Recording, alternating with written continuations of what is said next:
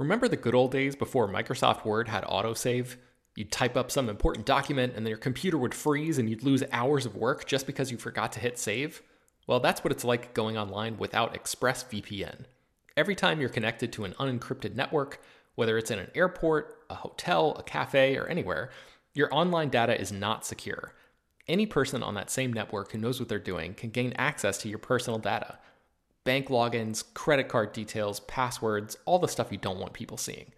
Unfortunately, hacking has become much easier than it used to be. People don't even have to be exceptionally skilled to do it, and there's a lot of money to be made by selling your information on the dark web. ExpressVPN stops hackers from stealing your data by creating a secure, encrypted tunnel between your device and the internet. It's incredibly easy to use. Once the app is running, you literally click one button to get protected. And it works on your phone, laptop, tablet, and more, so you can stay protected on the go. I've been using ExpressVPN for a little while now, and I can rest easy knowing my info is safe and secure. I've heard horror stories of people who've been hacked, and it sounds like a massive pain to try to get any resolution in the aftermath, so I am not interested in finding out what that process is like. Secure your online data today by visiting expressvpn.com/film. That's expressvpn.com//film. And you can get an extra 3 months free.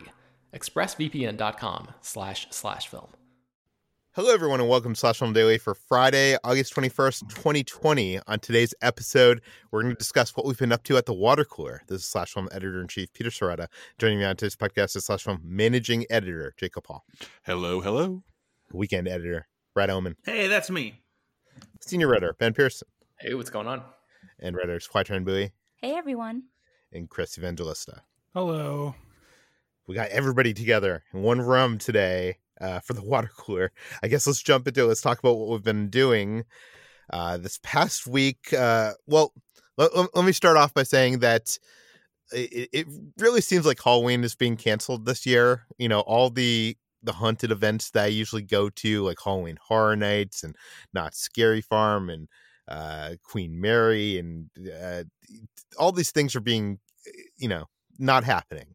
And, I usually end up going to the Magic Castle a couple times. They celebrate Halloween in grand style. They theme out the castle, and you dress up, and that's not open this year, it seems. And, West Hollywood, where I live, has the biggest Halloween party in at least the United States, if not the world. I'm pretty much guessing that's not going to happen.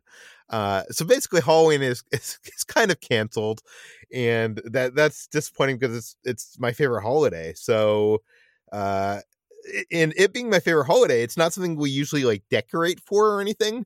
But because it's being kind of canceled everywhere this year, we've kind of decided that we're going to try to decorate our home, start the Halloween decoration tradition here in our house, because we want to feel Halloween, even though it's canceled, everywhere outside of our doors. But we learned this week that I never knew this, guys. I am not an insane person that knew this. Apparently, Halloween decorations go on sale in the beginning of August. Did you guys know that? That yes. It's good stores? Yeah? Oh, absolutely. It's a big thing. August. Yeah, August. Yeah. Once school supplies go away, the area gets occupied by Halloween masks. As somebody who used to work at Target for years and years and years before I was able to write professionally, let me tell you this: a Halloween section at Target is hell on earth because everybody's putting on the masks and dropping the masks, and never know where the mask goes, and management gets mad at you because the masks are on the wrong place. It's not your fault. So yeah. I was wondering about this year because Halloween stores are opening, and I can't imagine how that's safe this year because people literally go into that store, they put stuff on their face, and then they put it back on a shelf. I don't understand how that's even close to safe this year, but I guess we'll see. Well, Chris, I went. I can tell you about this. Okay. Oh, all right. Tell us, Peter. I went to a Spirit Halloween store, which I'm sure you guys have. Do you guys have that in Texas, Jacob? Oh yeah, there's big spirits everywhere. Yeah. I've been to many spirits. They're all over the place. They usually occupy like a closed down Toys R Us or something like that. in LA, real estate is a lot more expensive. So it's usually a much smaller store, like a Pier 1 Imports or something. So we went to the only Spirit that was like close to us. There was one in Century City near Sony. And it was really small. It only had like 2 of those like animatronic figures. That's where we wanted to go. We wanted like to get like our Halloween Horror Nights fix, where you go up and you stand on the thing, and then the animatronic starts saying things. But only one of them worked. They had 2 of them. Only one of them worked. They still are trying to sell masks and costumes all over the place. I thought maybe there would be like some kind of pivot, and there isn't any signs like being like, don't try on these things, don't touch. So it seems like it's full steam ahead on there. I guess they probably purchased all these things way before, they assumed that Halloween is going to get canceled. So there's your answer, Chris. Nothing is being done about it. So my answer is we're doomed, and we will never get rid of this virus. Very good to hear. Thank you. Yeah. But okay, but Jacob, you were talking about Target. And Target, I don't think puts their Halloween stuff out until like September, after, like you said, the back to school stuff gets taken down. I wasn't aware that Michael's and Marshall's, which I didn't even know was a big Halloween thing, and 99-cent store. We went to like all these different places. TJ Maxx. I fell down a hole, guys. I was like looking on YouTube, and I found that there's these YouTube channels of people that like their life, like they're professional YouTube channels, that their life is every day they go to a different store, and they just basically like, you come along with them, and they just show you everything that's like in a like section of that store. So I was like looking at these YouTube channels, like seeing where, what Halloween stuff is where. Anyways, we went on this big adventure getting Halloween decorations. We bought a bunch of stuff. I'll say Big Lots was the best store that we went to. So if you're looking for Halloween decorations, I would recommend Big Lots if you have one of those near you. And a big surprise, 99-cent store has like aisles of Halloween stuff. Most of it's kind of cheap-y like stuff, but we got a bunch of stuff there. I think we got like 5 things for $5. So there's a video going up next week on Ordinary Adventures showing our Halloween shopping trip. But yes, Halloween has started now at in my house. So there we go. Chris, what have you been up to? I released a new episode of 21st Century Spielberg. Please go listen to it. I'm a little late on this episode just because I've been having issues. But it's up, it's live. It's on Warhorse and Lincoln, 2 very good later period Spielberg movies, especially Lincoln, which is just phenomenal. And Warhorse is a great movie. I know people sort of shrug Warhorse off as being like too sappy and too overly sentimental, but man, that movie is good, and it has some great set pieces in it. So please go listen to that episode, rate it on iTunes, all that stuff. It helps me out a great deal. I am also team Warhorse is good, Chris. Yes, thank you, Jacob. That's why you're my favorite. Chris, you need to get Dave Chen on your follow-up podcast, because he rated Warhorse #1 movie, I think, of that year, and he's been getting shit about it ever since. Well then, see? Yeah. Anyways, HT, what have you been up to? I completed the Chloe Ting 2-week ab shred challenge. Yay! Yeah, I talked about this last week, where I started a 2-week sort of workout challenge from Chloe Ting, who is this YouTube vlogger.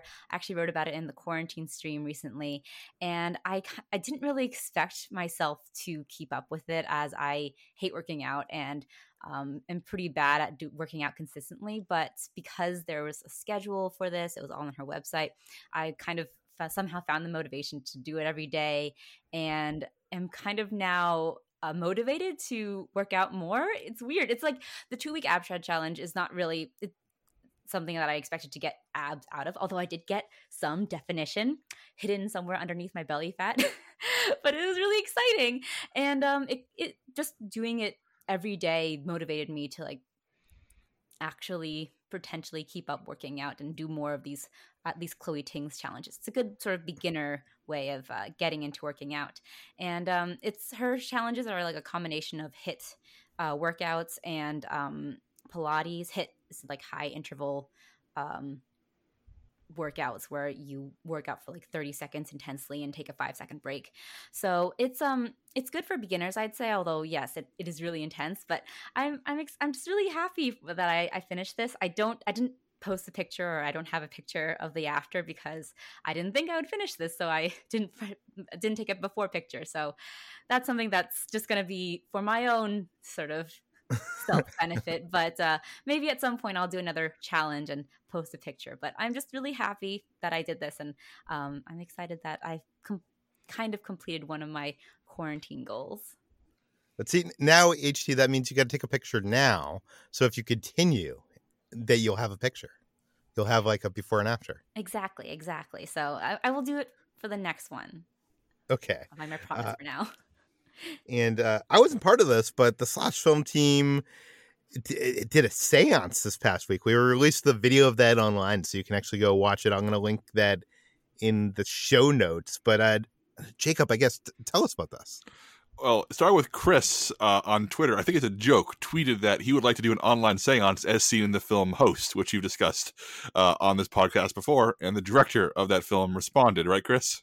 Yeah, it was half joke, half serious. And Rob Savage, who's the guy who directed it, we follow each other on Twitter because a while ago I gave his short film Dawn of the Deaf a good review, and he followed me and he thanked me for reviewing that. So we have a somewhat good relationship.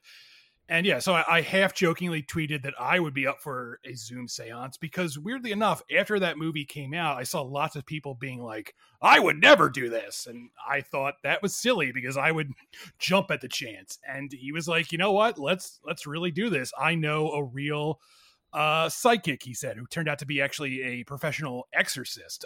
And so I handed the reins over to Jacob because I trust him better at organizing stuff, and he made it happen. He and Rob and everyone sort of came together, and pretty much the entire cast of the movie got in on it as well. I guess the big question is, did you guys see any ghosts? Did you feel any ghosts? Oh, man, this is where I have to say I felt nothing. I was ready to have like a ghost experience, but when RH Stavis, our professional exorcist who is serving as our psychic conduit here, said, like, open your mind. If you see an image or a message, bring it to the group and we'll see if I'm trying to communicate with you. I opened my mind as wide as it would go, and I had nothing. But whereas people on the actual seance, like Rob Savage, the director, was told he was being communicated with by his old dead dog. So it was one of those cases where, I walked away with that seance not entirely convinced anything supernatural had happened, but I will admit that compared to Host, where a seance was people dying and screaming, a seance that was essentially 80 minutes of people like sharing pleasant memories of loved ones and being told that our dead grandparents were proud of us it was like being told, like, oh, the movie seance is where everybody dies. The real life seance is where you leave feeling, oh, that was very nice. That was a surprisingly pleasant thing to have happened to me today. Yeah, it was a very positive experience, which I was happy to come away with because I was probably the most frightened of the seance. I am a big believer in ghosts, and I was pretty scared going into it, and still a little scared coming out, despite the positive and warm environment that it was. I think because I really did not want to experience anything, I feel I might have closed myself off to any actual happenstances. So I don't know if it was just like my paranoia. I don't know if I actually did feel anything, but I did have a lot of trouble sleeping after that. And I was tossing, turning a lot for like the next 2 nights, and didn't get good sleep this week, but I don't think it's because of anything spiritual. I hope, or maybe I don't hope. I don't know. Anyways, if you do believe in ghosts, prepare for, if you do, and you do want to participate in a seance, prepare for some sleepless nights, but that might just be your own paranoia, is my experience. I will say I bought a big package of incense for this. I bought the specific kind the Exorcist recommended, which is a copal, and I really like it. I'm burning it right now while I podcast. It makes my room smell nice. So thank you, professional exorcists, for teaching me how to make my office smell like a ghost den. Yeah, it's also keeping the ghosts comfortable in your home. Yeah. Well, apparently this one is supposed to evoke positive spirits. So I'm only, if I am summoning ghosts with it, I am keeping them happy. Okay, like I said, I'll put a link in the show notes so that you can go watch the seance yourself and see exactly what happened. Let's move on to what we've been reading. Jacob, what have you been reading this week? I read two things. I read Sellout by Simon Rich. It's a 4-part short story or novella published in New Yorker. And it published close to a decade ago, but it was the source material for An American Pickle, the new Seth Rogen movie that Simon Rich adapted himself into the screenplay. And I liked American Pickle. I'll talk about it in the what we've been watching section. But I loved this novella. I think Simon Rich's writing is a lot sharper and funnier and meaner and more honest in his short story work than it is in the film. And like I said, the film is good, but the short story is just, it feels more pointed. It feels like it has more of a purpose to it. And humorously, the character, as you know, the film is about a man who's pickled for 100 years, wakes up in modern day America and meets his great grandson.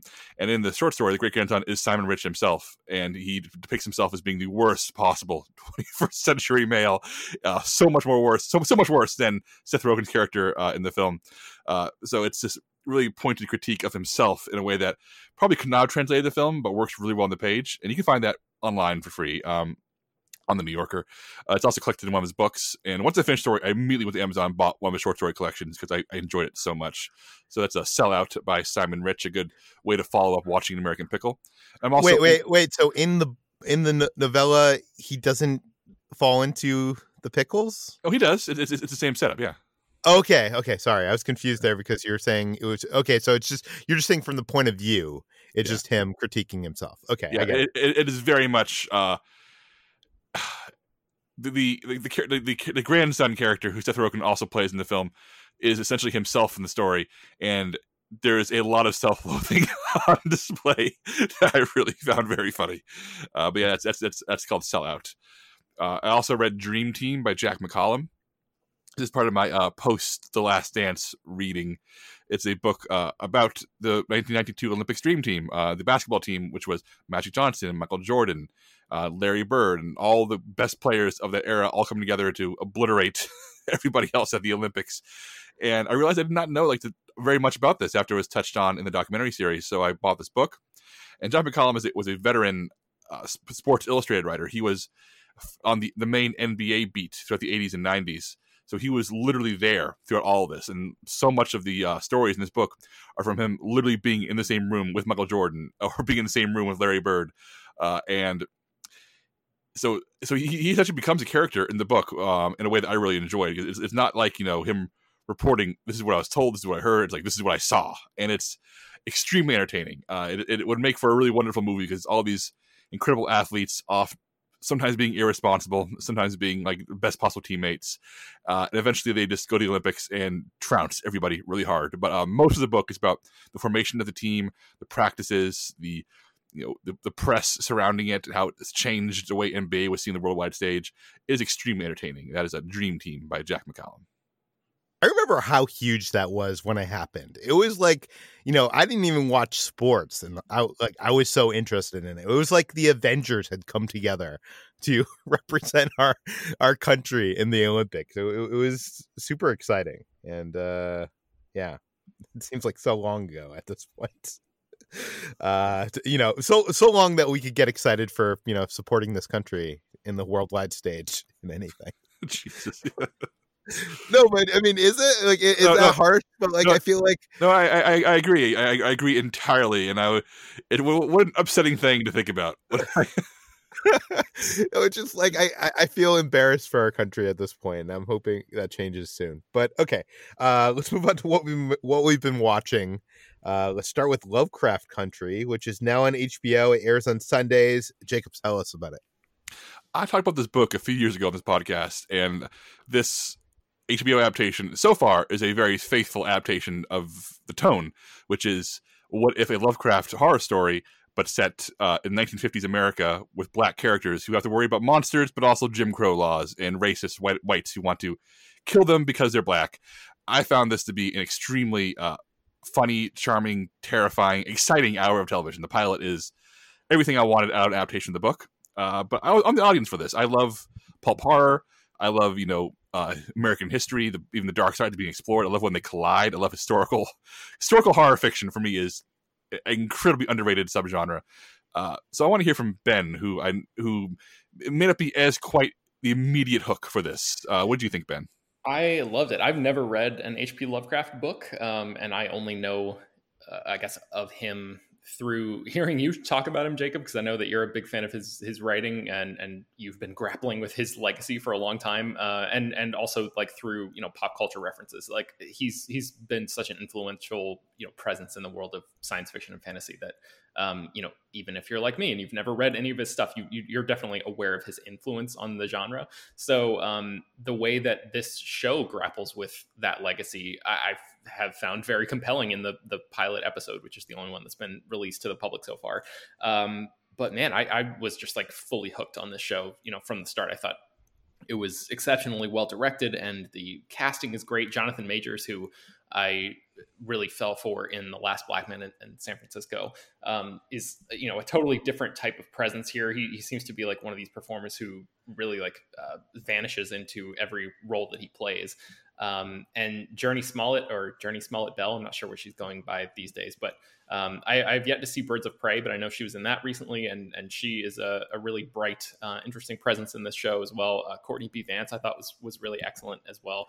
All three of them, get in this car and just drive, across the country. And I guess the big thing that I found in this pilot episode was they set something up in the first few minutes of the episode. There's this mystery, and they talk about like this town that they're trying to go to. And as soon as they did that, and based on like what I had read about this show going into it, I thought, okay, that's the season 1 arc, is them going and traveling the country to get to this location. And they get to that location by the end of the first episode. And now I'm like even more thrilled to continue watching the show, because I have no idea what's going to happen next, because my expectations were completely blown away and surpassed. And I've heard Misha Green, the showrunner and creator of the series, talk about how she has this real like kitchen sink approach to storytelling, where she just like doesn't like holding back things for long arcs. She wants to put every creative thing in it that she can immediately, as soon as possible, and then like force more creativity to continue the story from there. So I'm thrilled at like the pacing of the show so far.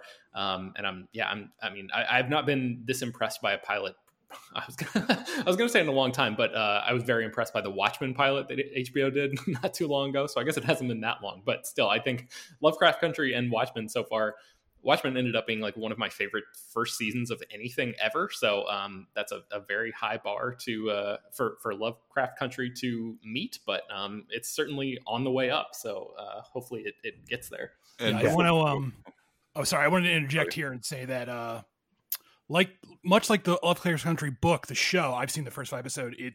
It almost turns into like an anthology series, in the sense that after that setup in that first episode, the episodes themselves start to stand on their own and tell almost entirely self-contained stories that also are somewhat connected to that main story. And that actually goes a long way to keeping the show really fresh. It's not like, it doesn't suffer from that problem a lot of modern TV shows, where it's like, this is a 9-hour movie we just broke up into 9 episodes.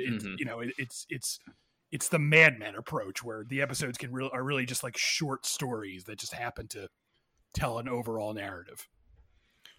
I think the Watchmen comparison is interesting, Ben, for a number of reasons, because they're both, these genre-heavy stories that are ultimately about race in America.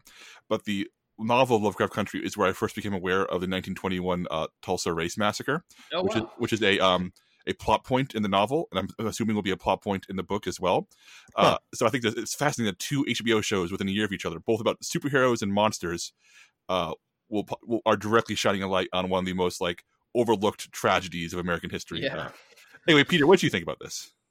Like Ben, I have not read any Lovecraft, but unlike Ben, I feel like I have, because I play tabletop games, and there's a lot of tabletop games that I love that I've played many, many hours, like, Arkham Horror, Eldritch Horror, all those games. And I feel like I have, even though I've never read a sentence of of Lovecraft, I feel like I've lived in those worlds.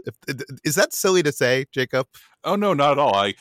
That's one of the probably one of the best side effects of this is that Lovecraft himself, since he was a racist and a bigot, his work requires you to read it with an asterisk. With you have to think, okay, this is oftentimes brilliant imagination, but is oftentimes just full of awfulness. So the idea that it's been spun off and taken a hold of by other people who have managed to take his best ideas and build them in things that you can enjoy without that baggage is the best possible solution. As long, that's why so many you see so many examples of like creators of color working within the Cthulhu mythos, as it's called, and acknowledging that, hey, the guy who made this shit was a bad dude, but we're reclaiming this for ourselves because his ideas are good. And so, sorry, I'd hard to interrupt you, Peter. Go ahead.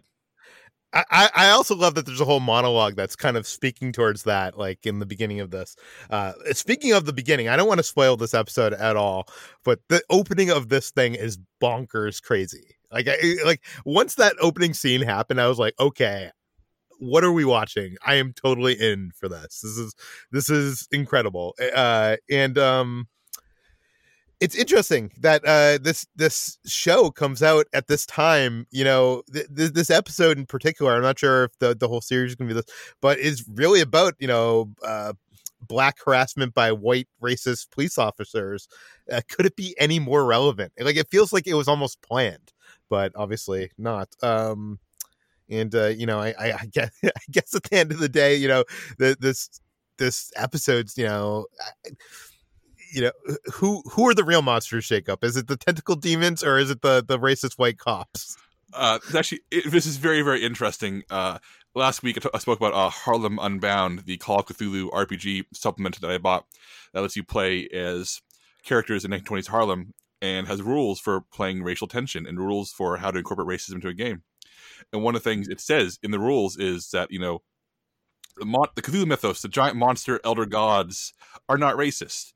And for you can say that a white racist character is taking advantage of this, but it's important to note that the white racists on the ground, the humans, are always going to be worse than the monsters, and your play should reflect that. And I'm curious to see if the show leans into that as well, because I think that's the right approach. Yeah, I really enjoyed this first episode. I'm totally in. So I basically agree with everything you guys said, so I have nothing more. I want to just throw in one more thing. I probably should have put my name on the doc, but I didn't because I'm an idiot. But I feel like I already talked about the show. But one thing I really love about this show, and I haven't watched Underground, which is Misha Green's other show, but apparently she did this with that show too, is the soundtrack approach, where she doesn't just use music, she uses like all sorts of like mixed media things. Like she uses like spoken word poetry. There's one episode where she literally uses like audio from like a Nike commercial, and it sounds like weird, but it's a really cool idea where the soundtrack is just layered with really unconventional things, just like not just music, it's like all sorts of stuff pulled from other sources. And I've never really seen that or heard that before in other like films and TV shows. So I think that's a really neat idea, and it makes me actually want to check out Underground to see how she uses it there too. Yeah, I was going to say, has anybody seen Underground? Because everybody said that was a great show, but it was on WGN and no one saw it, and it got no acclaim at the Emmys and Golden Globes and stuff. No, it sounds like I need to though. What were you going to say, Jacob? So I feel like there's one moment in this episode that I really want to touch on, because it's a moment that made me realize I love the book as well, which is it's early on in the episode, the main character finds a hardcover collection of H.P. Lovecraft short stories in his uncle's library. His uncle, who is also a fan of pulp literature and horror and science fiction, and there's this they have this conversation about how Lovecraft was a racist, and the idea that the things you love can hurt you, and you can love something and realize it doesn't love you back. I'm not black, so I can't empathize with it in the way that these characters do, but I do with the concept of I want to love this, I do love this, but man, this thing does not care about me, is something that I find very moving and a really good way to enter this kind of show and this kind of material. Yeah. Okay, let's move on. I'll talk about what I've watched this week. I watched Magic Camp. This is a new movie on Disney Plus. Originally, this was going to... Peter, why? Well, originally this was going to go to theaters. This is based on this famous magic summer camp. It's called Tannen's Magic Camp, and it's a place that a lot of famous magicians have come out of. There's actually a documentary called Magic Camp, strangely, that covered this material, which isn't amazing. This movie was originally supposed to be a theatrical. It was dumped on Disney Plus, for a variety of reasons. I like Magic, Ben. I have to give this a chance. I put it on. I will say this. I put it on. Kitcher was like, oh, really? And by the end of it, she was like, okay, I actually kind of like that. But I'll say this. It's directed by Mark Waters, who... he directed like the Lindsay Lohan movies of like the 90s. Is that correct? I don't have Girls, I think. Yeah. So he had some good hits there. This movie definitely feels like it was made in the 90s and it was like just uncovered today. It's I guess I should say, even though this would not change my opinion of this at all, that because any movie that involves magic probably has some people I know that I'm friends with or friendly with. This movie has had a bunch of consultants and hand doubles and stuff of people I know. So, that disclaimer is put out there. It's really cheesy at times. The kids are mostly bad actors and they're poorly written cliches. For the most part, there's the bully, the rich girl, the shy girl. There isn't much more to them than what is kind of presented in, like their introductions. And that said, the adult cast is actually quite good. Adam Devine, Jillian Jacobs, Jeffrey Tambor, who I think was originally supposed to be Steve Martin originally, but it was replaced by Jeffrey Tambor. They are all pretty great in this. And,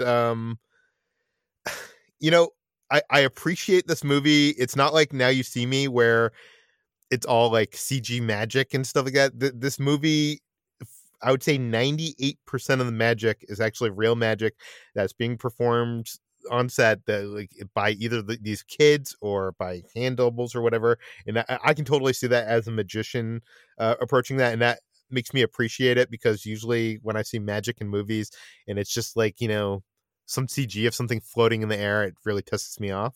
But I was about halfway through this movie and I was expecting to kind of like give this like a really bad review on this podcast, but by the end of the movie there's some real heart here in the end, and it really does come around. And I'm not going to say this isn't a great movie. I'm not even sure this is a good movie, but Kitra and I both cried in the end, and we enjoyed it. It was enjoyable. So I guess like what I'm saying is, if you're really looking for something to watch, that you can put on the background or something, I don't know. I guess this isn't a really great recommendation, but it ended up winning me in the end. But it really does feel like you're watching a movie from the 1990s. So yeah, there's that. Speaking of which, while we were watching that, I don't know how it came up, but we were talking about Can't Hardly Wait, which I loved when it came out in the 1990s, and Kitra had not seen it in years. So we went back and rewatched that. It's now streaming on Freeform. For the most part, I think this movie still holds up as a teen movie. I know it, like, if you go to Rotten Tomatoes, it's like really rotten. I don't understand how so many people hate this movie. So many critics hate this movie. Like I do get it's like of the same vein of other teen movies, so it has those kind of cliches, and I guess at the core of it, it's really about this guy that has a crush on Jennifer Love Hewitt, who he's never really had conversations with, and he's like ready to like give up everything for this one girl. But at the same time, like, and that seems like, I don't know. I guess does that hold up today? I don't know if that holds up today, but I will say in high school, I think it was like that, right? Like you had these crushes. It was like your mind was in a different place. This movie has the most amazing teen movie soundtrack, I think, out of any teen movie. This it has a great ensemble cast. It's I love movies that take place. I love coming of age movies. This is a coming of age movie. I love movies that take place over the course of like one night. This is one of those. I love movies that feature ensemble casts that like have stories that like are interconnected and intertwined throughout like one location. That is this movie. I love the love and attention that the two directors give even like the small background characters. Like there's small background characters that like don't even have lines that have arcs in this movie if you watch them in the background and what happens over the course of this like one night house party. So I don't know, I really like Can't Hardly Wait. Like what do you guys think? Like do you guys like Can't Hardly Wait? What is your feeling on this movie, you know, now 20 years later, I guess? I love Can't Hardly Wait. This is one of my favorite like high school comedies that came out when I was in high school, and it's definitely, you know, cliche and you know a bit hokey, but like that's also what makes it good. Yeah, it's I don't have like any negative things to say about it. It just it perfectly captures, you know, just silly, you know, teen life in the early 2000s through, you know, a Hollywood lens. It's fun. I love the actor's name is Charlie Korsmo, who played Jack in Hook. Oh yeah, Peter Pan's son. His role in that movie, I really enjoy. Like there's that whole moment where he sings Paradise City by Guns N' Roses, and like that whole set piece, I think still really, really works. And I feel like he's the real protagonist of the movie. Like Ethan Embry is good in it, but he sort of feels like, you know, his story is less interesting to me than the Charlie Korsmo one. But yeah, I like that movie too. Also, it has an appearance by a very young Jason Segel in a bit part. Is he? Where is he in the movie? I didn't even recognize him. He's the guy who's sitting next to the stoner that Jennifer Love Hewitt tries to find out who Preston is, and he's like I mean, he's Preston, and Jason Segel is just like sitting next to him with watermelon, like nodding, and like agreeing with everything he says. Oh, wow, I'm gonna have to pull up a clip of that. That's so fun. Okay, the other thing I watched was Jacob. You mentioned, I think, a couple weeks back. Did you mention on here, or was it just in your quarantine stream, the Defunct Land? I just wrote about it in quarantine stream. I haven't talked about it here, but I am a big Defunct Land fan. Yeah, this is a YouTube channel that does these, I guess, video essays on theme park history, and it usually delves into the unknown and probably sometimes hidden in, you know, the closet, hidden in the dungeon stories of, you know, the making of these theme parks and things that have happened. And they made their first documentary feature, which was funded on Indiegogo and was released on YouTube. And it is a movie called Live from the Space Stage, a Helix story. And this is a documentary about in the 1980s. They in Disneyland, they were trying to get more of a teen audience in there they weren't really doing that well, to be honest. And they were trying to get more of a teen audience in there, and they had this idea to create this rock and roll band that was kind of like Kiss meets Star Wars. And they would be playing on the stage that's right next to Space Mountain.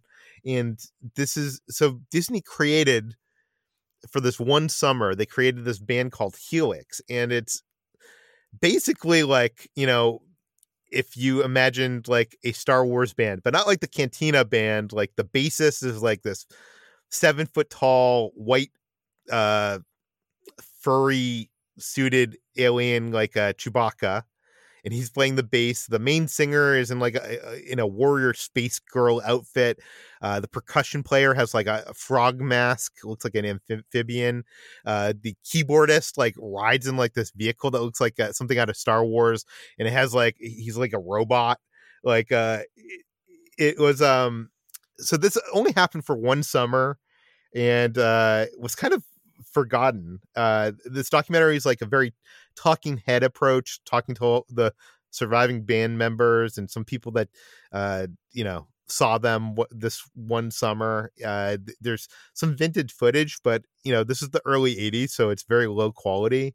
I guess this is like sometimes you have in life where you have something that's like completely manufactured artificially by a big corporation, and it just feels like that, and it doesn't connect with people. And then other times you have that, and somehow the artificial beginnings can turn into some kind of magic. And I think that's what the story is here, that people really responded to them. They had their huge group of fans. It only lasted one summer, but this is the story.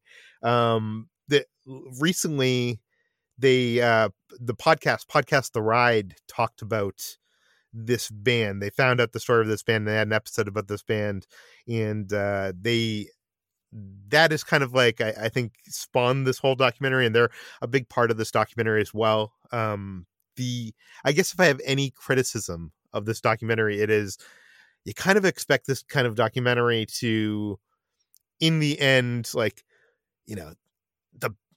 the fans came out of the woodwork and the band comes back together to perform one last time for a concert at like some convention somewhere, or I don't know, they find the long lost recordings because Disney actually made like this recording of them and was planning on releasing it as a record or something. And it really is nothing. The ending, I guess spoiler, the ending is basically that a podcast discovers them and talks about them. Do you know what I mean? So there really isn't a great conclusion there, but it is a fascinating look at a small period of Disneyland history. And I wish I could see this band in Disneyland, because they even have like this almost like a John Williams-esque poster that they made for this band, and like their guitars have like lightsaber like lights coming out of them. Oh, that was another thing. Like they had like fog on the stage, and like they actually on the end of their guitars had like these lasers, so they would like put it through the like fog and it would be like lightsabers. And there's all sorts of neat things with this band. I wish I could experience this in some other way other than the really, really bad vintage 80s videotape footage that they have here. But that's all we have. And also interestingly, I don't want to call Defunctland out, but I love Defunctland. But I watched this movie till the bitter end, the end of the credits, and at the very end of the credits, like there's this. It ends with like, some of the footage in this documentary is copyrighted, and we do not have permission.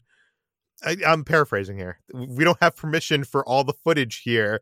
We tried to contact the people and haven't heard back, or fair use. And I'm like, I don't think that's how movie releasing works. I don't think, right, Jacob? Like, can you do that? And I guess they did it. They did. This is a case of like YouTube Wild West. Beyond that, I don't know. It reminds me of the band The New Pornographers. Their first album, Mass Romantic, has an image of a naked couple embracing in a field with a goat behind them, and it's a piece of art they found at a garage sale, and they hunted for years to find out who it belongs to so they could pay them using the album cover, and they never found them. But it's still the album cover. So I guess it happens unless someone sues you. So yeah. Okay, Jacob, what have you been watching? Peter, I've watched a show that you need to watch called The World's Toughest Race. It is a 10-episode reality competition series streaming on Amazon Prime. It is essentially Survivor, The Amazing Race, Man vs. Wild, all mushed together into something that feels like the next generation of what a competition reality show could be. It is this hugely ambitious thing. It follows the latest edition of a thing called the Eco Challenge, which is this a series of races across very dangerous places, or not necessarily dangerous, but hostile environments. And this edition is across the Fiji. And it basically just it's 66 teams, each of 4 people. There must be at least one woman on each team, which is an interesting progressive rule. And they essentially have to go through and hit a series of checkpoints, and how you get to the checkpoint is sometimes determined. Like, you must walk, you must bike, you must canoe, you must build a raft and go down the river, you must white water raft, you must scale this mountain, go down this waterfall, rappel. But people are allowed to take shortcuts, they're allowed to move at their own pace, they can rest anytime they want to, they can power through without sleep. There are 5 camps scattered across the whole thing, where you must pause for at least 90 minutes, where you can have where there's warm food and medicine, everything you may need. But beyond that, it's just a matter of, how intense these teams want to go to get across Fiji and get to the end and win the grand prize. If team 1 does get $100,000. But as you quickly learn in the course of the show, is that most people are not here to win. Most people are here to see if they can do it, if they can reach the end, if it's possible for them to survive the endurance test. So there's the New Zealand team, who are the champions. Like, one guy described as the Michael Jordan of adventure racing is what this is called. And they're going without sleep. They're going nonstop through the night. They don't stop. They don't eat. They just keep on going, and they train their bodies and minds to trek through the jungle and go through the Pacific Ocean and swim and deal with all these intense, pressure situations. And there are teams that are, there's one team they're all Black Americans who want to prove that they can be part of the sport. There's one team where it's a guy and his daughters, and he used to race all the time when they were young, and now they're old enough to race. He's doing it with them. There's one team where this man in his 60s is actually, interestingly, this contestant is a old friend of my father-in-law, which is how I first discovered this show, who is a seasoned amateur athlete and adventure racer who's been diagnosed with Alzheimer's. So he wants to do one last adventure race before he loses his faculties. So he's on a team with his son. And there's like dozens of teams. And even though there's 66 teams, the show probably follows maybe 15 of them, bouncing between them throughout the show. And I became so invested in why they're doing this. Some of them are just here because have a competition in them and they want to win and they're good at this. Some of them have a personal reason, a personal drive that comes out. There's some really moving moments where people oftentimes at their breaking point explain why they can't stop and why they have to keep on going. And the production values are insane on this. Like, there's drone shots, there's helicopters, there are GoPros attached to everybody, there are embedded camera crews, and things get legit dangerous. People get hypothermia, people get heat stroke, people break bones. There's emergency air evacuations via helicopter. And there's one scene during a particular dangerous water crossing where the cameraman, embedded with his team, turns the camera on himself and talks to the camera saying, we're in a lot of danger here. Here's what I'm about to do. And you realize, oh my God, the camera crew are also in danger at all times. But this is The World's Toughest Race, it's called. It's on Amazon. The one false note is that Bear Grylls, the host, celebrity survivalist, he's so clean and well made up that when he pops on the screen, I'm like, screw off, Bear Grylls. You're not doing this real. Everybody else is bleeding and sweating and puking and lying on the ground suffering of heat stroke. And then you're like, oh, this is tough, isn't it? And I'm like, fuck off, Bear Grylls. But beyond that, it is an amazing show, and I was bowled over by it. And Peter, this is essentially Next Generation Survivor. I think you'd really enjoy it. It sounds more like Next Generation. What was the other race show? I'm blanking on it. Amazing Race. Yeah. Than it does Survivor, but I will definitely check it out. Yeah, I recommend it to everybody. I think I was really, really hooked by this, and I found the production, just the production values alone are incredible. But man, all I'll say is the Spanish Team Spain. They're my guys. Team Spain. I do feel like this show seems like the you version of all of the shows that you mentioned as an influence, because it does feel like it's not like people trying to screw themselves each other over. It's them like trying to push themselves, and it's like you also go very much for these worldwide these people from around the world coming together to try to like to accomplish this thing, just for the accomplishment, not for the reward. Yeah, it's definitely the top 10 teams are definitely all really competitive. Like, people like, this is their job. Their job is to like get sponsors and adventure race. But then there's like the teams who are always in the back of the pack, and the show does a good job of balancing its time, the front and back and middle. And the back people, they just want to finish. Like, there's one team, it's literally all men and women in their 60s, and they just want to prove they can do it. There's one team that's military veterans, some of whom have suffered severe injuries in war, who want to prove they can do it. And so even though there's an element of competition, like Team New Zealand is intense. They don't stop. They don't stop ever. Whereas the teams at the back are like, man, can we do this? You see Team New Zealand like scale a mountain. Then you get to 2 episodes later when a back team gets there, they're struggling and they're pushing themselves to the limit, and they're monologuing themselves and losing their minds over, can I do this? And you realize, man, Team New Zealand made it look easy, but the real drama is these more normal people who are struggling because they need to prove something to themselves. And oh, Peter, it's so dramatic. It is so good. Tell me this. Don't give me any details. Does anybody get injured? Oh yeah, there are within episode 1. There is somebody suffering from something so severe that you wonder if he will survive. Okay, I'll check it out. What else? You mentioned American Pickle earlier. Yeah, I watched it, and I'll quickly echo what people have said in the past few weeks, which is it's good. I think the first half is stronger than the back half, but Seth Rogen playing 2 characters is very good. And I just wish that it was less episodic. It feels like it eventually enters a cycle of here's one crazy scheme, here's another crazy scheme, here's another crazy scheme, as opposed to ever really finding a narrative through line. But its heart is always in the right place. It's often very funny, and it's streamed on HBO Max. There's no reason not to watch it. American Pickle is very good. And finally, I watched We Summon the Darkness. This was a Fantastic Fest movie, I think, last year that I missed, and it's streamed on Netflix now.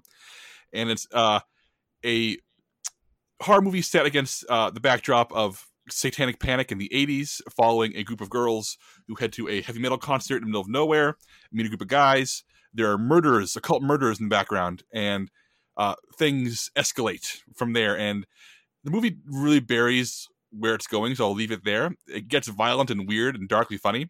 I wish it was funnier. I wish it was scarier. I wish it was a lot of things, but I will admit I was compelled by the whole thing. I just wish that it was a little bit more on all cylinders, as opposed to, I feel like it holds back when a heavy metal satanic panic horror movie should be full throttle guitar riffing its way through this material. It feels a little too restrained, but it's also short. It's 90 minutes. There's some very amusing stunt casting from a certain actor who I won't spoil here. But that's We Summon the Darkness, now streaming on Netflix. Okay, and let's move on to Brad. Brad, what have you been watching this week? Not much, but I did watch and review the first season of a new adult animated series called Hoops on Netflix. It's created by comedian Ben Hoffman, who had his own show on Comedy Central at one point. It was somewhat short-lived, but I enjoyed it at the time. It had some kind of Andy Kaufman-esque elements to it, and it was a very quirky, odd show. And he also did some work for Norm Macdonald's equally short-lived sports show on Comedy Central. And I generally like his stuff. The show stars Jake Johnson as a super foul-mouthed loser high school basketball coach who just is trying to get his life together, has dreams of being like the coach of the Chicago Bulls and having an infinity pool, and it's just nonstop, inappropriate behavior from extremely unlikable characters where there's no morals or heart or anything like that involved. And that's part of the reason why I didn't really like it all that much. It has some good laughs here and there, but overall, it just feels like the writers are just trying to be as profane and obscene and inappropriate as possible, but without any of the cleverness that you find in shows like Big Mouth or BoJack Horseman. It's adult animated fare with so much vulgarity. Like I lost track of how many times they say fuck and dicks and all the variations of it throughout this series. And it just becomes tiresome because it's crass for the sake of being crass with no real substantial thought put into the jokes. It's extremely immature. And it was just frustrating, but there were some moments in where I was just like, see this, if they had more of certain kinds of jokes, I would appreciate it. One of the things that I thought was just funny because it just felt so random and weird is there are recurring references to Jodie Foster's directorial debut, Little Man Tate, for no real reason whatsoever. But there's literally at least one reference to that movie in pretty much every single episode of the show.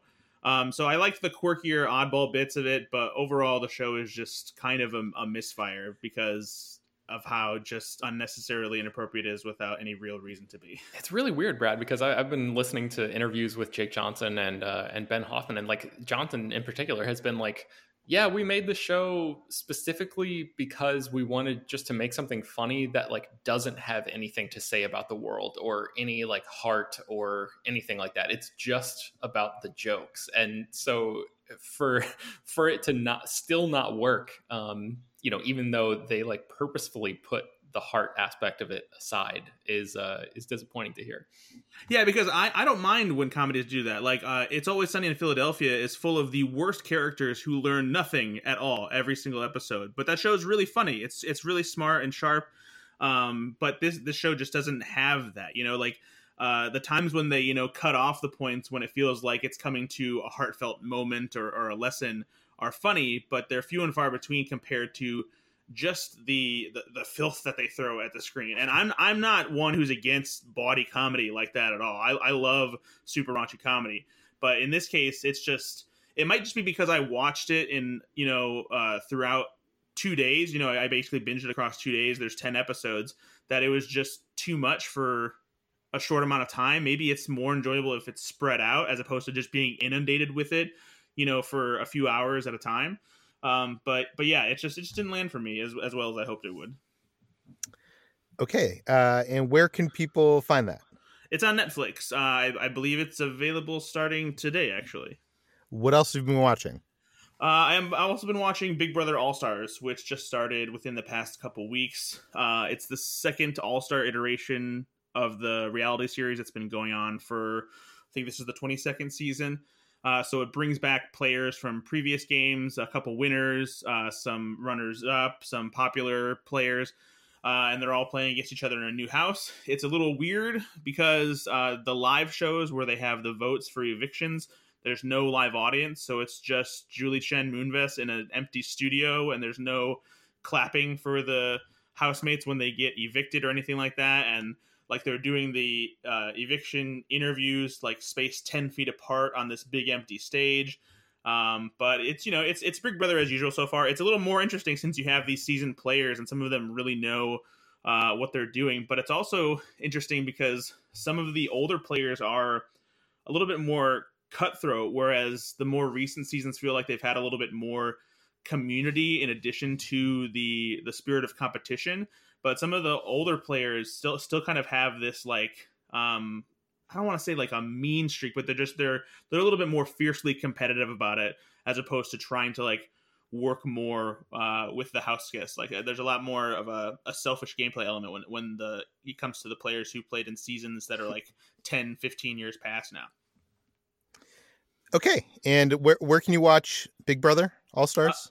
So it airs on Wednesdays, Thursdays, and Sundays each week on CBS, but you can catch up all the time on CBS.com and CBS All Access. Cool. Ben, what have you been watching? I rewatched La La Land, which is just a great movie. Ryan Gosling is just, and Emma Stone both are so charming and wonderful in that movie, even though it's the standard rom-com thing where they run up against their own the shortcomings of their relationships and their their character flaws and all that kind of stuff. So they're not like perfect characters, but man, I just really love what Damien Chazelle did with this movie, and the music is so good. And it was just one of those where it was like a Friday night and I needed something pleasant to watch and to try to take my mind off of the horrors of the world. Like I'm still not going outside as much as I can and staying home, and I feel like the world is like moving on and being like, yeah, it's fine, but like, this pandemic is still happening, people. So anyway, I'm just I was looking for something to take my mind off of that, and La La Land did it. So it's on HBO Max right now if you want to check that out. I guess the only like qualm that I still have with the movie is something that I have had since the first time I saw it, which is like I don't fully understand Ryan Gosling's character's insistence that he has to play what he views as like this pure form of jazz. Like the whole John Legend subplot where Gosling gets drafted into this band and he's still able to play jazz music. It's just like adapted for modern audiences, and he is just like so averse to that and feels like he's selling out in this profound way. And I have always thought that like the movie makes that stuff seem pretty good. Like not I think if I were to draw a complaint, I would say that like Chazelle should have made that song worse. Like she should have made that a less enjoyable experience for the audience if we're supposed to be fully empathetic with Gosling's decision there. So I don't know if anybody else here has any thoughts on La La Land that we haven't talked about before, or if anybody else has rewatched it lately. But I just want to interject and say that John Legend song is one of the best songs of the soundtrack. So it's so good. It's so good. It might actually be the best one. I know there are other ones that are more iconic, but I think this one, it's so good that it just, the whole arc rings false. But I think it's just because Ryan Gosling's character is supposed to be more of an asshole than we kind of take him for. But because it's Ryan Gosling, he's so charming that you forgive him. And then this scene is like, oh, he actually is an asshole. But maybe he's almost miscast in that way, because if they cast someone who is more obviously an asshole, then maybe it would work. But the Ryan Gosling Emma Stone chemistry is so good. Yeah, and then you'd lose some of the inherent charm that he has too. So it's a tough balance to walk, and I'm not sure that it walks it perfectly, but overall, I still really, really love the movie. So I will disagree. I don't think that John Legend song is all that great. Like it's kind of catchy, but it's clearly like very much like a manufactured like pop jazz song. And I think the bigger reason that I don't know, I feel like it grinds me is that the show that's put on along with it, you know, like they very specifically like have Emma Stone's reaction to this, or like those cheesy dancers and just the overall presentation of it. It's all just so phony compared to like what Ryan Gosling considers like the pure form of jazz, where it's just about paying attention to the music and listening to the musicians. And so I think that's why the song, combined with just how the stage presence is, I'm just like, yeah, no thanks. I guess I feel like great. I love that performance.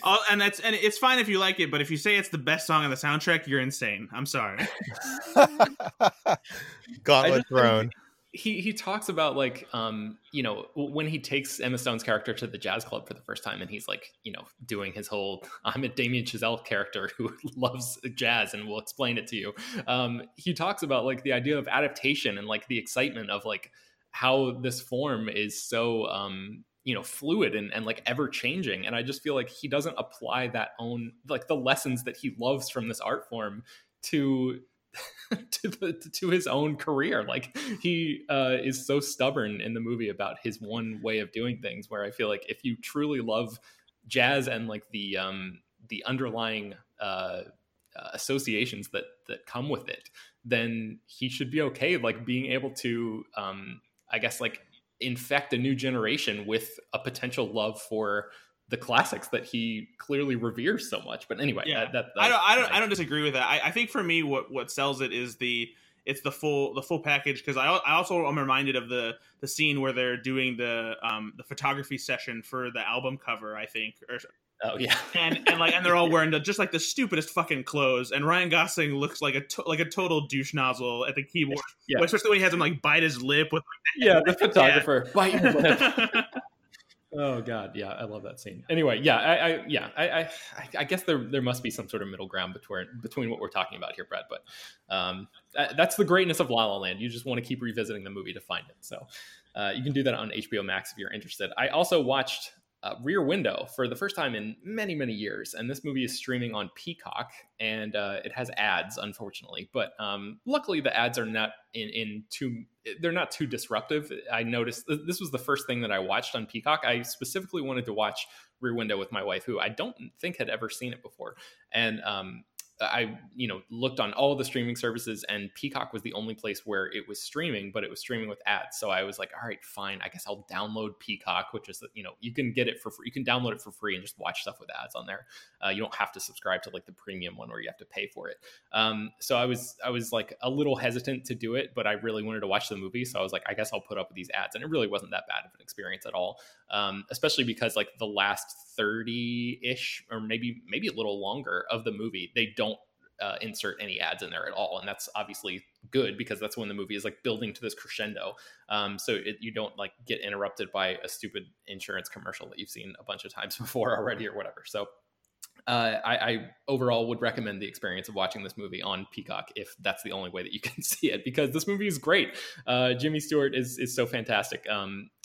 Grace Kelly is really good too. I'd forgotten how weird their relationship is, because whenever the movie is not about what everyone thinks Rear Window is about, which is like him looking out the rear window of this apartment complex and seeing this potential murder and trying to figure out these clues. Whenever that's not happening on screen, Jimmy Stewart and Grace Kelly are like arguing about their relationship, and the the arguments make so little sense when viewed through a modern lens. It's sort of like, it's so old school. I mean, the movie came out in the 50s or something, so it's very much like couched in that that mindset where he's like, I am like, neither one of them is really like prepared to make any compromise in their relationship, and it's just it seems a little silly in hindsight, I guess. We've come far enough in modern society where this doesn't seem like, maybe it's just my bubble, but it just seems the argument that they have about which one of them should live with the other one, and like how one of them should change their career to live a life with the other one, just struck me as like, oh wow, I totally forgot that this was like a significant portion of this movie. But all of the voyeurism stuff and the suspense there, which is like the main thrust of the film, is still so fantastic. I also was surprised to rediscover like how not rushed, but just chaotic the final few minutes are. It's like Hitchcock does such a good job of setting things up so slowly and like establishing the geography of the area, and every person so well in that courtyard. You know exactly where people are supposed to be and what it means when they aren't there. And when Grace Kelly is climbing into the potential murderer's window, it's so like nail biting. And then the movie just sort of like comes to this like flurried conclusion where everything happens so fast and then all of a sudden it's over. And I didn't remember just how quickly everything sort of wraps up. But man, this movie is just, it rules. So if you've not seen Rear Window, or if you haven't seen it in a long time, it's streaming on Peacock right now, and definitely recommend checking that out. And then finally, I watched Safety Last for the first time. This is also on HBO Max. This is a silent movie. It came out in 1923, and it's only 73 minutes long. And I think this might be one of the most recommendable movies that I have ever seen. Because it's so short, and because it came out so early, and because it is sort of like this perfect distillation of everything that I know about silent film. This movie is terrific. It's like it takes the physicality from Buster Keaton movies and sort of like the wit and humor from Charlie Chaplin stuff, and it combines them into this really incredibly well-paced movie that builds to an iconic moment in cinema history, where Harold Lloyd, the writer and star of this movie, is hanging from the hands of a clock on the side of a building in Los Angeles. And it's thrilling. It's an incredible set piece, but all of the jokes and the romantic comedy elements and stuff leading up to it, I thought worked really, really well. But really that climactic set piece of him climbing the building and finding himself hanging on this clock tower is the thing that you sort of like pay to see the movie for, so to speak. And it really, I mean, it's not quite the same thing as like watching Free Solo, the documentary about the guy who, climbed El Capitan without a rope, but it sort of gave me a little bit of that same visceral, like, holy shit, I can't believe they're actually doing this kind of experience. And then I had to look it up afterwards, like what, where exactly did this film, how did they do this? And I realized that it's so impressive the way that they actually shot some of that stuff, because even though it really looks like it, he was not actually scaling this building that many stories up. And they came up with this really creative way of using like early visual effects and camera tricks to make this look like it was way more dangerous than it was. And this was in 1923. I mean, this is like the concept of motion pictures had only been around for like what, less than 30 years or something, right? Like, it's just very, very impressive to me the way that this movie holds up and just serves as like this perfect distillation of everything that I want a silent movie to be. So it's called Safety Last, and you can check it out on HBO Max right now. Okay, and HT, not to call you out, but you didn't watch anything this week other than, yoga classes? No. Or not yoga, your ab shred challenge. Sorry. Yes, not my ab yoga. shred challenge. And not really. I've been, still catching up with Better Call Saul. Been sleeping a lot because I lost sleep from the seance. And I've been working on a project that will be launching soon. So, that's happening. Tease. Yeah. Okay, let's move on to what we've been eating. Brad, what have you been eating this week? Just a couple new things. I continued to work my way through the Lay's new flavors of chips that are inspired by various locales around the country. This time I tried the Carnitas Street Tacos flavor. They're a wavy Lay's chip flavor, and they are really, really good. I'm not sure if they fully taste like Carnitas Street Tacos, but they just have a general like taco seasoning kind of flavor that is just really good. I actually I like using them in the same way that you would use like tortilla chips to dip in certain kinds of dips, and the seasoning works really well with things that you would normally dip tortilla chips in. So yeah, those were very good. They were definitely better than the Philly cheesesteak chips. And then so everybody knows toaster strudels, right? Invented by Gretchen Wiener's dad. And there's a new version that is branded kind of like a cross promotion with Golden Grams, the graham cracker cereal, where it is the filling is like both a marshmallow and chocolate filling, and then the frosting packet that you put on the actual toaster strudel is like a graham cracker flavored frosting, and they're really good. I'm not sure that I feel like they're a good breakfast pastry like the rest of the toaster strudels are, even though it could be argued that they're probably just better for dessert overall anyway. But I think these are good as like a dessert option as opposed to like a typical toaster strudel breakfast option. And where can you find this? They should be everywhere. I've noticed that it might be easier to find them at Meijer's stores or stores that might be owned by the same company, because that's where I found mine, and that's where I saw some of the Instagram accounts that I follow that always keep up to date on new snacks and stuff had found them. So Meijer's is probably your best bet, but I think that you can get them in any grocery store. Okay, let's move on to what we've been playing. Jacob, what have you been playing? The past few weeks, I've talked about the Alien RPG I've been running, and it's part of my plan to like make it accessible so people can come in if they wanted to. I told everybody up front this would be a 5-episode arc, so to speak. At the end of the 5th session, we'll reach a definitive ending, and we'll see what we want to do from there. If you want to keep playing this game, we can, or we can switch to another game, or we can all step away for a bit. And at the end of the 5th episode, so to speak, of the Alien RPG, most of the characters were dead. Most of the cast was dead. All the main characters had died horribly. I'll never forget that one of the players kept on rolling so well to escape a facehugger from an egg. And he just kept on rolling so well to escape, but he just, at the very end, died. Just the most dramatic, tragic, noble death. I love games like this for this reason, that you could not have scripted the obscene level of luck he had escaping until he suddenly, swiftly died. Anyway, everybody died. It's a very high lethality game design. Only one person escaped, flying away in a spaceship. And then when it was over, the players immediately requested a Season 2. So Season 2 of Alien RPG begins on Sunday with the one survivor surrounded by a brand new cast of people ready to die. So we'll see how this goes. So if you're looking into a new RPG to play, this one's proven popular with my group, especially if you don't mind games where you may have to recreate a new character because your character died suddenly and horribly beyond your control. Okay, I think that brings us to the end of today's Slash Film Daily. You can find more of all of our work at slashfilm.com. You can find this podcast on iTunes, Google, Overcast, Spotify, all the popular podcast apps. Please feel free to send your feedback, questions, comments, concerns to us at peter@slashfilm.com. And please rate and review this podcast on iTunes. Tell your friends, spread the word.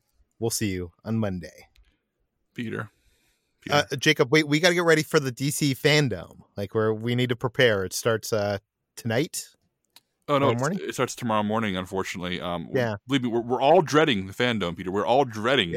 Yeah, we don't have any time. We don't have time for like some insults. We got to But that's my point, though, Peter. Is that HT needs some sleep. She hasn't been sleeping. Going into a Saturday full of work means we need some levity. It means we need some jokes. It means we need to brighten our spirits ahead of the fandom. So I've opened the gargantuan book of insult, offense, and effrontery, sharp retorts for posts, caustic quips, and impolite put-downs by Louis A. Safian. I've opened the page 299, features. Peter. He uses fine rouges to bring out his cheekbones, good mascara to bring out his eyes, good lipsticks to bring out his lips. But when he gives a good sneeze, it brings out his teeth. Peter, do I need to repeat it? No. Peter Can- uses fine rouges to bring out his cheekbones. Good mascara to bring out his eyes. Good lipsticks to bring out his lips. But when he gives a good sneeze, it brings out his teeth. Can anybody explain this to me? Like teeth seems to indicate like I'm like Peter, you're only making this longer than it has to be. Peter uses fine rouges to bring out his cheekbones. Good mascara to bring out his eyes. Good lipsticks to bring out his lips. But when he gives a good sneeze, it brings out his teeth. Because he sneezes like a horse? Is that is that a saying that Jacob, read it again. Go ahead. Yeah. Jacob, what if I'm wearing a mask? Peter uses fine rouges to bring out his cheekbones. Good mascara to bring out his eyes. Good lipsticks to bring out his lips. But when he gives a good sneeze, it brings out his teeth. Okay, cool. we can move on. I'm good. Oh, HT. Her hair has been dyed so often, her dandruff is technicolored. Oh, actually, this kind of applies. I've dyed my hair, and I do have a dry scalp. Oh, Ben Pearson, he's a suicide blonde, dyed by his own hand. I actually kind of like that. I'm putting that on my tombstone. Chris Evangelista, he's not exactly fading, he's dying, but dying spelled D-Y-E. It's true, but they're real dying. And Brad, he's not bald-headed, he just has flesh-colored hair. I do have thin hair, so this hits close to home. But anyway, Peter uses fine rouges to bring out his cheekbones. Good mascara to bring out his eyes. Good lipsticks to bring out his lips. But when he gives a good sneeze, it brings out his teeth. Have a good weekend. Bye. Peter uses